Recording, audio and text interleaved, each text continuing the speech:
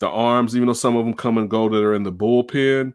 I mean, with the Sox, I mean, even regardless of being frustrated with Tony La Russa, who expected the Sox to be here after the amount of injuries they took on earlier this year? How Billy about both sides in that regard? My goodness. Chicago's been destroyed with baseball injuries.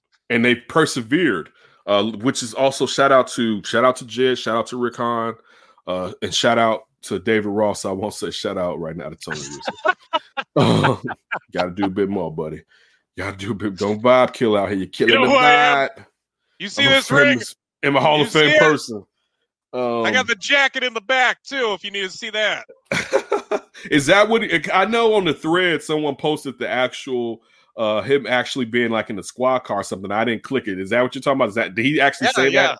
Oh yeah. Okay. I know he said the Hall of Fame person. I didn't know he said the jacket was in the back though. Oh no, not the jacket. Because I'm like, damn, you run around with the Hall of Fame jacket like that. Well, we all know he is. I'm gonna show you. He was just too drunk at the time to remember the jacket was in the back.